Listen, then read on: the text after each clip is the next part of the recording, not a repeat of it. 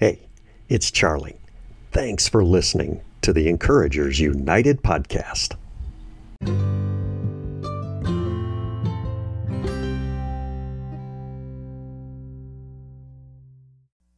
One of the most personal aspects of our lives is our money. We really better trust somebody if we're going to share that kind of information.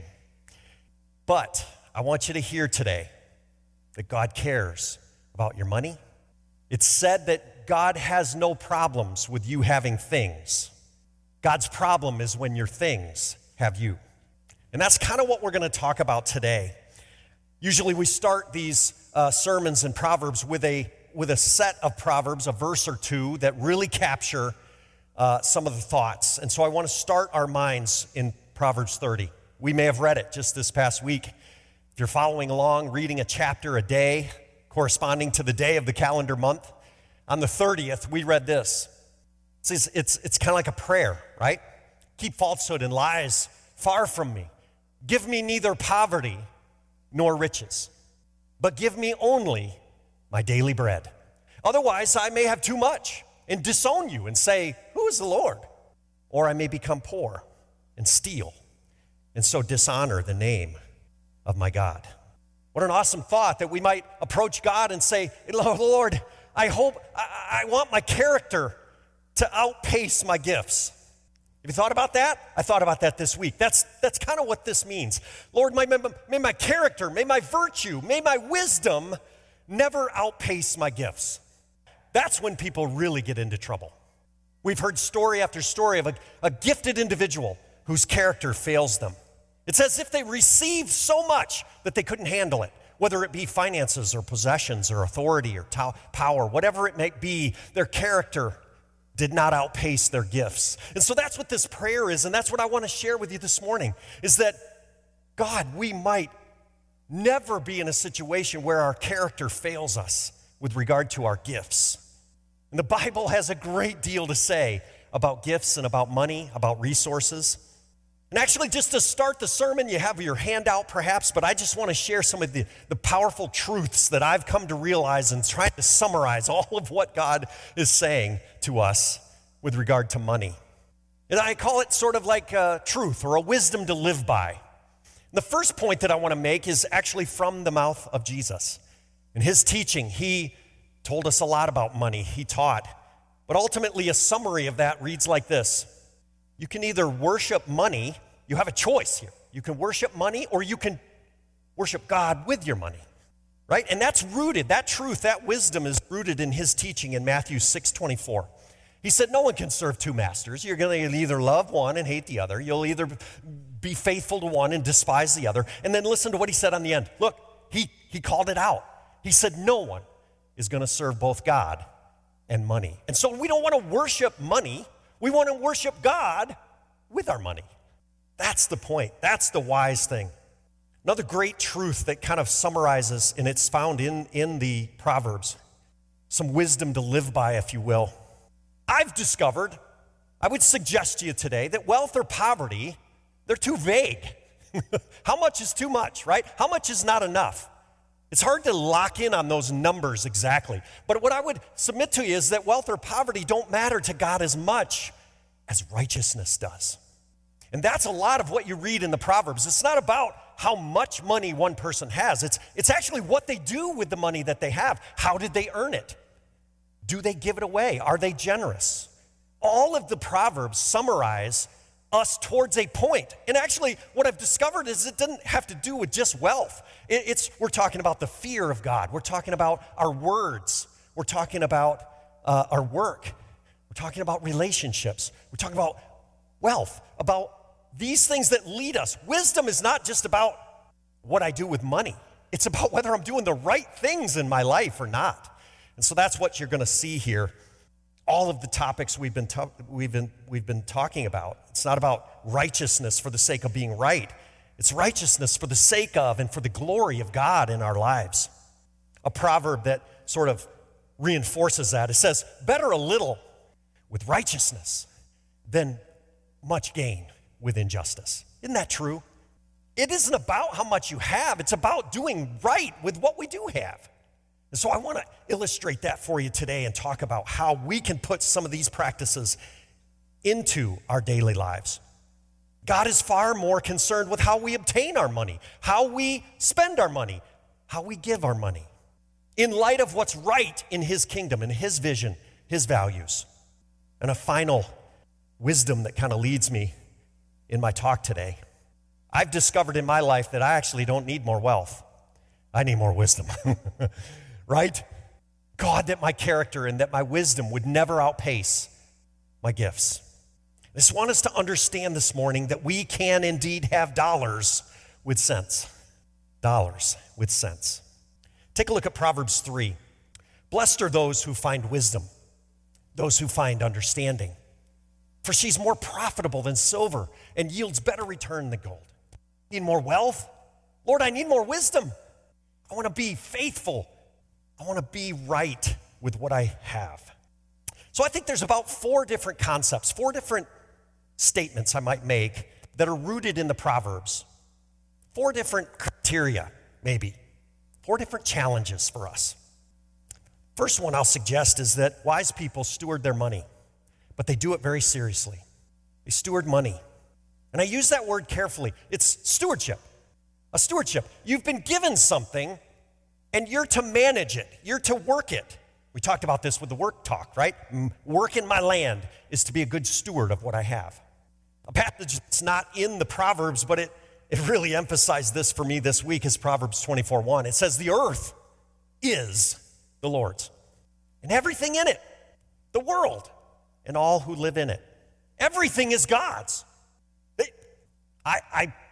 I hope that's not a surprise to you this morning. Everything, including you, belongs to God. And so, but Charlie, I do have possessions. I do have an income. I do have stuff. Yeah, that's been given to you. And you are to be a steward of what has been given to you. See, what I start with today is the whole perspective of who owns it all anyway. And wise people understand that truth, that actually God owns everything anyway. And he has only bestowed upon you and I a portion of it. The wise person says everything is God's anyway, so I'm going to try to take care of it like he would. Everything we have, my gifts, my talents, my money. Everybody do me a favor. Take a big, deep breath right now. Let it out. That very breath is from God. And the very fact that you breathed it is because he allowed us to. Wow, what a concept. And it took me very quickly this week to Matthew 25, another great teaching of Jesus. It's the parable of the talents. It's a powerful story, right? The master comes and he doles out an amount of resources, an amount of money, perhaps, to 3 different individuals. These individuals are instructed to go and work their land, to go do something with this money on behalf of the master. Well, a day of reckoning comes, and 2 of the servants, if you remember the story, have doubled what he gave them. Oh, this is great. Wonderful. And what is said to those 2? Well done, good and faithful servant. You've been faithful with a little. Come on into my kingdom and I'll give you more. But that 1/3 servant, and I actually had sympathy on this guy. Every time I read this story, I can kind of relate with what he's saying. He just brings the same amount of money, the same talent that the master gave him. He says, I didn't lose it. And I'm like, oh, okay. And I think from a worldly perspective, we go, well, I guess that's okay. It's a sum-zero game. Zero-sum game, they say. But that master is very angry with this servant, and it surprises us when we read it, right? Right? You evil, wicked, disobedient servant. Ooh, hold on a second here. I didn't bankrupt it. He says you didn't even take it to the bank and get interest on it. There's no gain in him giving it to this servant. Cast him away. What a powerful story that helps us realize that we're going to be accountable for what we've been given in the context that God owns it anyway. That's hard truth. God has given us wonderful gifts and provisions. Do we realize it? And do we live accordingly? See, it was the least, it was the guy who got the least who was most fearful. I thought that was unique. It's the guy who got the least that was most fearful. I had to be reminded this week that we can either focus on what we have or we can focus on what we don't have. You've all heard this. That picture right there has two conclusions. We can either see that glass as half full or half empty. Which are you more likely to see it as? Because I'm going to tell you something. You can focus on what you don't have in this world, or you can focus on what you do have in this world. And I guarantee you, whatever you focus on is going to get bigger. Do you catch it? You can focus on what you don't have, and it's going to get bigger. Or you can focus on what you do have as a steward of God's resources and do faithfully to hear at the end of our life, well done, well done. If God is the owner of everything, Psalm 50 reinforces that. I kind of like that, driving around these hills down here. Every animal of the forest is mine, says God. The cattle on 1,000 hills. And this changes my perspective to understand that God is a God of abundance. He's not a God of scarcity. And sometimes we get this wrong. I won't spend a lot of time on this. It's a whole nother sermon. But God is a God who owns everything. Now, you can look at that as like, well, if he owns everything, then I don't own anything. You could look at it that way. Or you could say, God owns everything, and he loves me. Why would I ever worry? Why would I ever worry? And Jesus reminded us that too. You know, the sparrows of they're flying around. They don't plant. They don't till. They don't do anything. And your Father in heaven knows every single one of them and provides for us. How about the lilies of the field? Even Solomon wasn't decorated like the fields and the flowers. Your Father in heaven owns everything. And so it is not a zero-sum game. It's a game of abundance for us to understand that God owns everything. And so with that perspective, that we are stewards of whatever we have, I want you to know that wise people budget very prudently.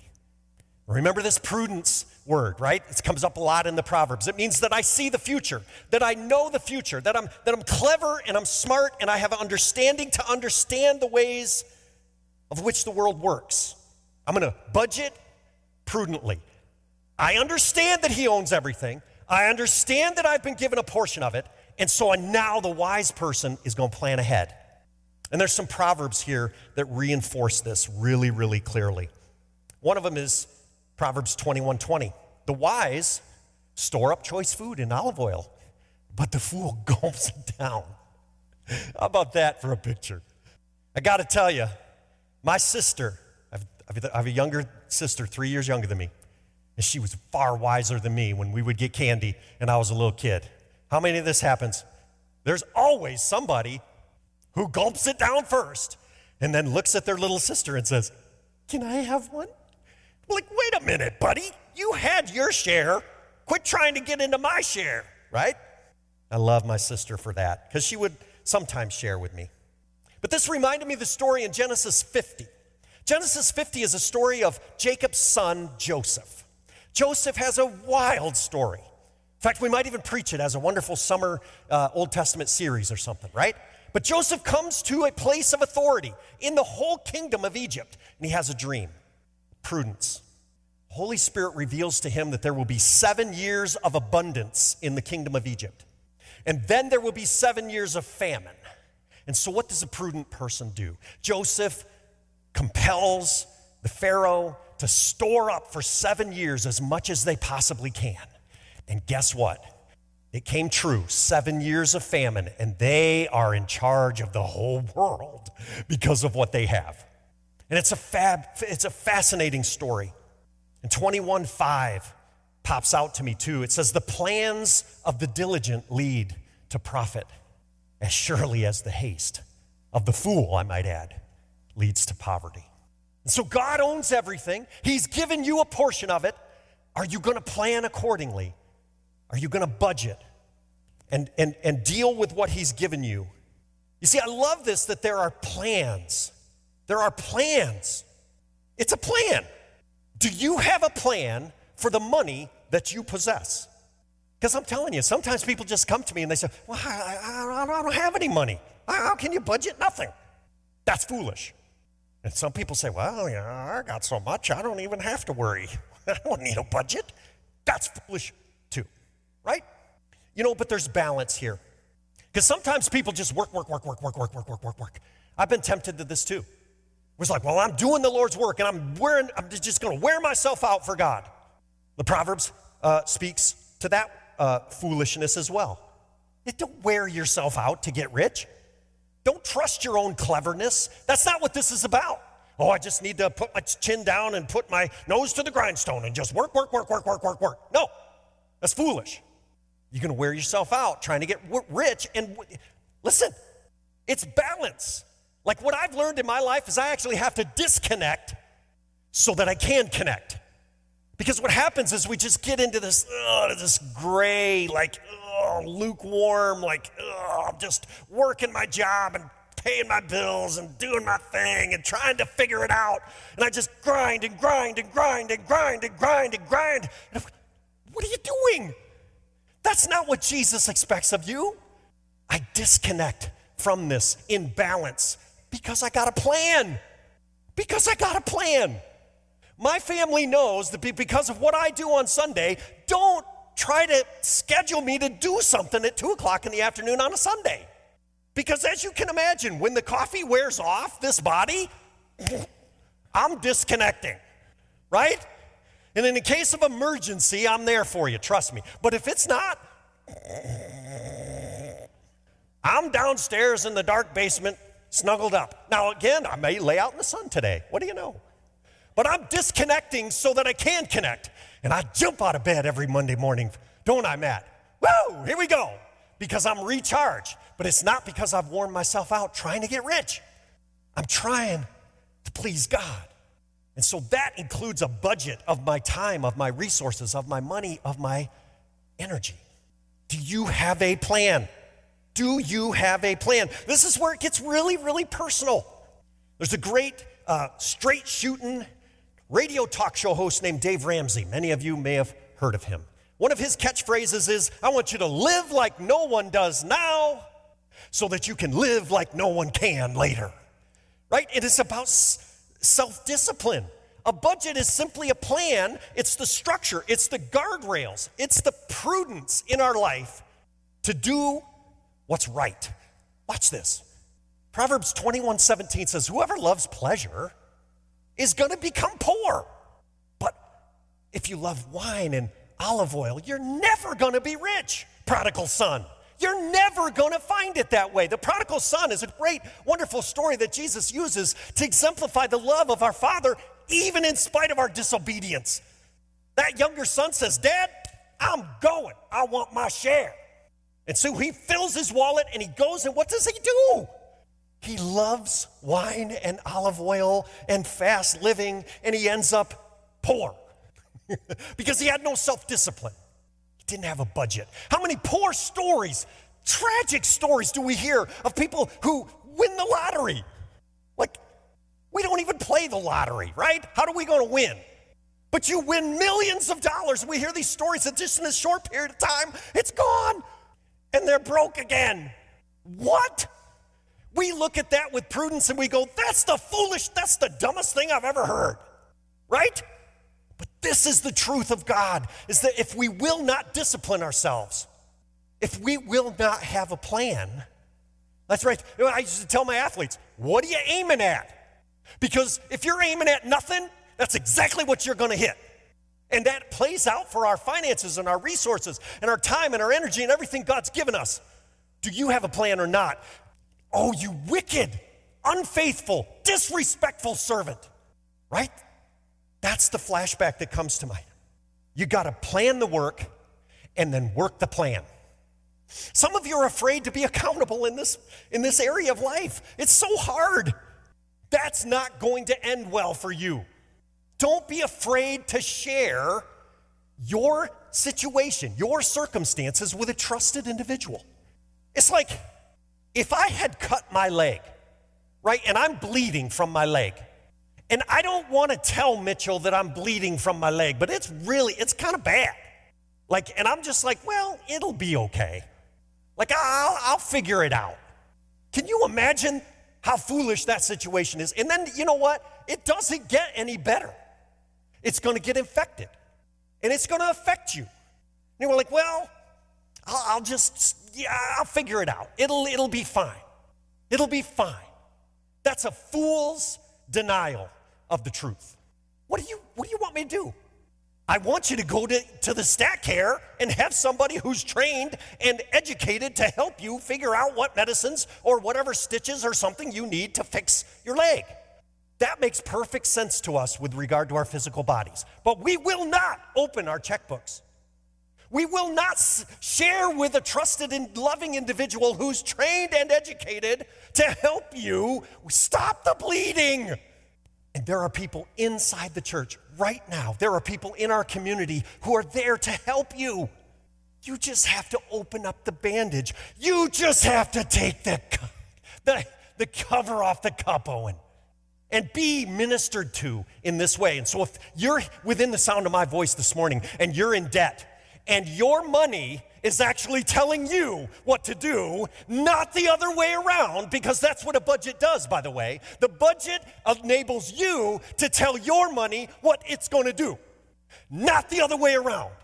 And if you're in that state right now and you're just mourning, God, there's grace. There's no shame in that. But you need help, and you need to be accountable, and you need to be more wise.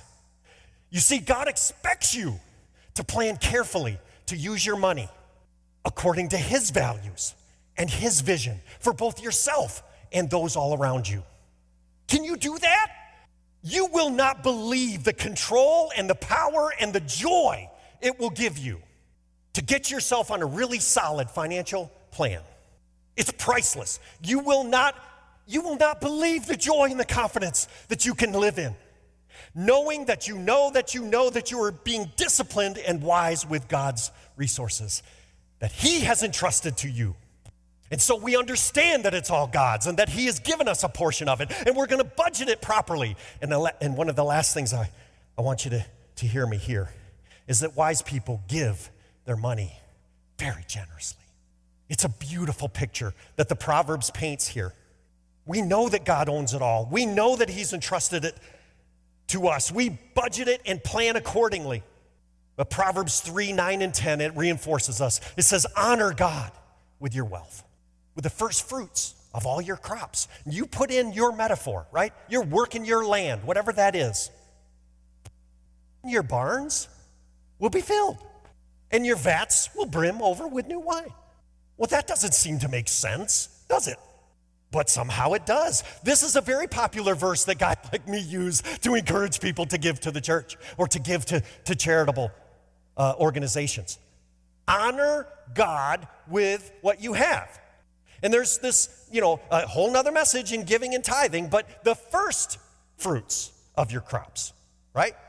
Do you give at the end after you've done all of your priority budgeting, and then you give out of your what's left? Out of your scarcity? Or do you give first and then trust God for the rest of it? Come talk to me about that if that confuses you. We as pastors and staff members here at the church, we work for God, by the way. Thank you very much. You may have hired me, but I work for God. I'm on contract from Him. We do serve folks like you. We serve each other as a community. But we are charged with being the best stewards possible of our time and our resources. Just a word of commentary here. I want you to know this. This is where it gets kind of personal. This is a family. If you're a visitor today, God bless you. We're glad you're here. But I want you to know that I made it my policy when you folks hired me to be the pastor here that I have no idea what you give. I have no idea whether you even give at all. That's not my place. As the shepherd, as the caretaker, as the lover of your soul, that doesn't matter to me. Right? There are other trusted individuals who are handling all of that business and, that fancy stuff. But Wendy and I both are not privy to any of the financial information that comes from, the sheep side. That's what we'll call it. I just want you to know that, because this does not affect how I serve you. This will not affect our personal information. That has nothing to do with it. And that's our policy and procedure from my position as our lead pastor. I don't care. Now, would I like to know? No, I don't want to know. I don't need to know. And so I don't know. But we appreciate that you're giving a portion of your income to support the ministry of Walnut Creek Mennonite Church or other institutions and organizations that we partner with. Because God, that's between you and God. So do what he tells you to do. Because I'm trusting that you're going to do what he tells you to do. As a person whose livelihood is basically dependent upon you doing whatever God was supposed to tell you to do. God calls us to give money and other resources to people in need. He actually loves to give back to those who are generous. That's what these verses tend to say. Here's a final one that just hits it out of the park. The generous will themselves be blessed, for they share their food with the poor. That's you. Are you giving to people in need? Share. One of the greatest stories that I've heard, I've probably shared it before, but in the mission work in India, when the church began to really explode in India, the evangelical church really exploded in the early 90s in India. And it was based in the fact that they would start in these little house small groups that we would call. And they would just go to their neighbors and say, oh, I'm so sorry, you're sick. Maybe we'll just pray and God will heal you. And the person goes, well, that sounds good. And they come over to the house church and they lay the hands on the people and they got healed. Oh, I see you have a need. You're poor. Let's just pray. Our God owns the cattle on 1,000 hills. We'll just ask him to provide for you. And they got it. And folks who are in mission work generally see those types of stories all the time. I can give. I'm writing checks out of God's accounts. I'll give it to you. What's mine is actually his. And so I'm listening carefully to do with what God gave me. It's like I just hold everything that I have with an open hand. You've heard this metaphor perhaps too. I just hold everything I have. People, money, resources, time, energy, messages. I hold it with an open hand. What does that mean?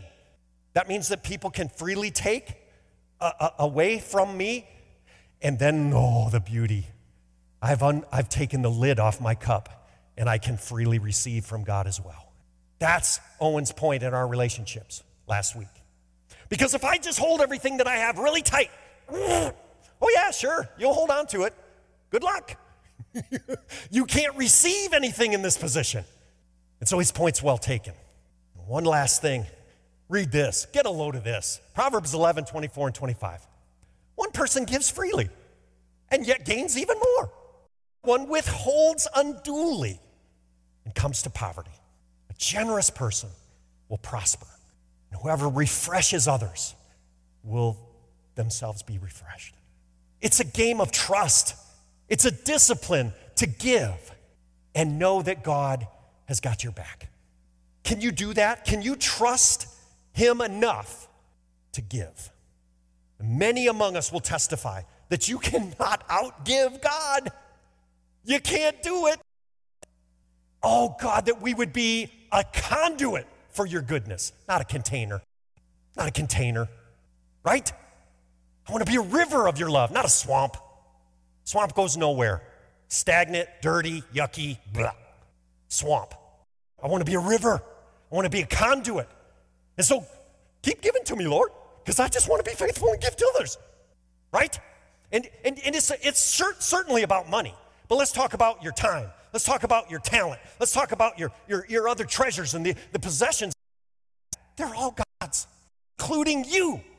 The energy he gives us, the excitement we have, the passion that we have, everything is God's. The fool is the person who says, well, I don't have enough to spare.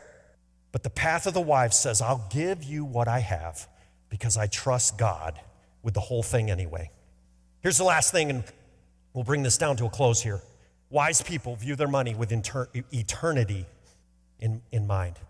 I heard it once said there's two ways to be rich. Two ways. You can either get more or you can need less.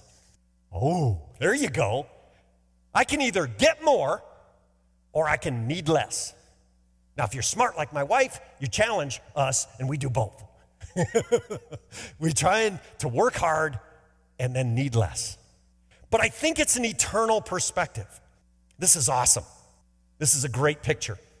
It's back to that lottery winner, right? Cast a glance at your riches, and they're gone. How about that at the end of the month in the checkbook? I'm like, oh boy, here we go. We got more bills than we got money here. Money is not something to be chased because it's never going to satisfy you. I want you to consider investing money, resources, time with eternity in mind. With eternity in mind. I can't expand upon this as much as I wanted to, but do you have resources today that could impact the world of your great-grandchildren? How about your children's children's children? That's another way to say that. And this wonderful organization, our church, has been on this corner for 160 years. 160 years. And you trust that we as leaders, elders, board of directors, we're looking at, like, what does this look like for us? Not just the next 3 years. For a guy like me, Matt, maybe the next 15 years. No. We want to make decisions now with the next 30 years in mind, with the next 300 years in mind, with the next 3,000 years in mind. God, give us the wisdom to make good choices today with eternity in mind, because you own it all anyway. Because all of these principles, they apply to us in the church as well. If you want to be wise, I want you to think about money with eternity in mind. Proverbs 13:22 is very practical. It says a good person does leave an inheritance for their children, for their children's children. But a sinner's wealth is stored up for somebody who's righteous. What are we doing today that really does affect the future? It's all yours anyway, God. What would you do with us? Are you willing to invest in something bigger than just yourself? Because ultimately, we as an organization want to be God-ordained, Christ-centered, and Spirit-led. And what that means for me is we expand this vision statement. Is that we have a God-ordained purpose as individuals and as an institution, right? God-ordained purpose. What is that purpose, God? We're here banging into each other every day, doing life, to try to figure out what that purpose is. That's life. That's why we pour into each other's cups, right? A God-ordained purpose for both you as an individual and us collectively as a church. But that we might be Christ-centered in our plans. We study under the greatest teacher who ever walked this earth. We're disciples of the Lord of Lords and the King of Kings. And we study and we grow and we look at the planning that Christ would have us do with our money. And then we live it out, Spirit-led, every day in our practice. Purpose, plans, and practice. That's the beauty that I want you to see this morning in implementing these principles to use what God has given you for His glory. And so back to our original 3 points. I just want to ask you these questions. Do I worship my money, or am I using my money in my worship of God? Do I tell my money what to do, or is money telling me what to do? And then finally, if an outsider were able to look at how I spent my money, what would that tell them about me? And is what they would conclude true? Is it what you want for your life? Ran across a final thought. Worship team, come on up here. We're going to pray and sing here in a minute. I put it on the bottom of your handout, but Charles Ryrie, pastor and author, he was quoted as saying in one of his books, "How we use money demonstrates the reality of our love for God. In some ways, it proves our love more conclusively than the depths of our knowledge, the length of our prayers, or the prominence of our service. You see, all of those things can be feigned, but the use of our possessions shows us up for what we really are." What a powerful quote. Let's pray together. Lord Jesus, we thank you for imparting to us resources, talent, time, money. And God, I pray that you would give us wisdom to use it for your glory. And each and every one of us, Lord, we need counsel, we need help sometimes in that. May we swallow our pride and approach someone to ask for that help. God, you be our vision. Not my own selfish vision, not the vision that some worldly power tells me that I need or that I want. May we have discernment, God, in how we use our money. We would truly have dollars with sense. Give us your wisdom, God. Give us your wisdom. In Jesus' name, amen. Amen.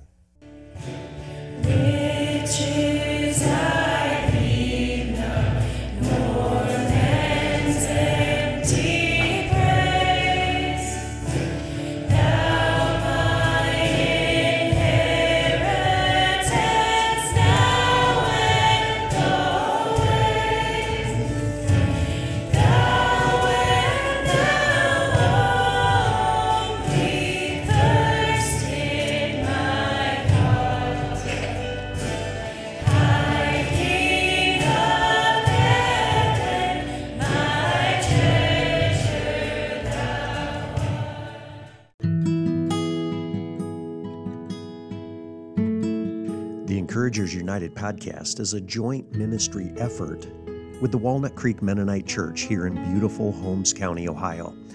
If you live in the area or are visiting the heart of Ohio Amish country, we invite you to visit our church. We welcome you to visit and share a Sunday worshiping with us each week at 10 a.m. We offer a warm and welcoming environment where you can feel at peace and hopefully connect with God. Walnut Creek Mennonite Church is a member of the Evangelical Anabaptist Network. We seek to blend the foundational traditions of the past with an exciting vision for the future. Walnut Creek Mennonite Church, God-ordained, Christ-centered, and Spirit-led. Learn more about us at our website, wcmenn.org.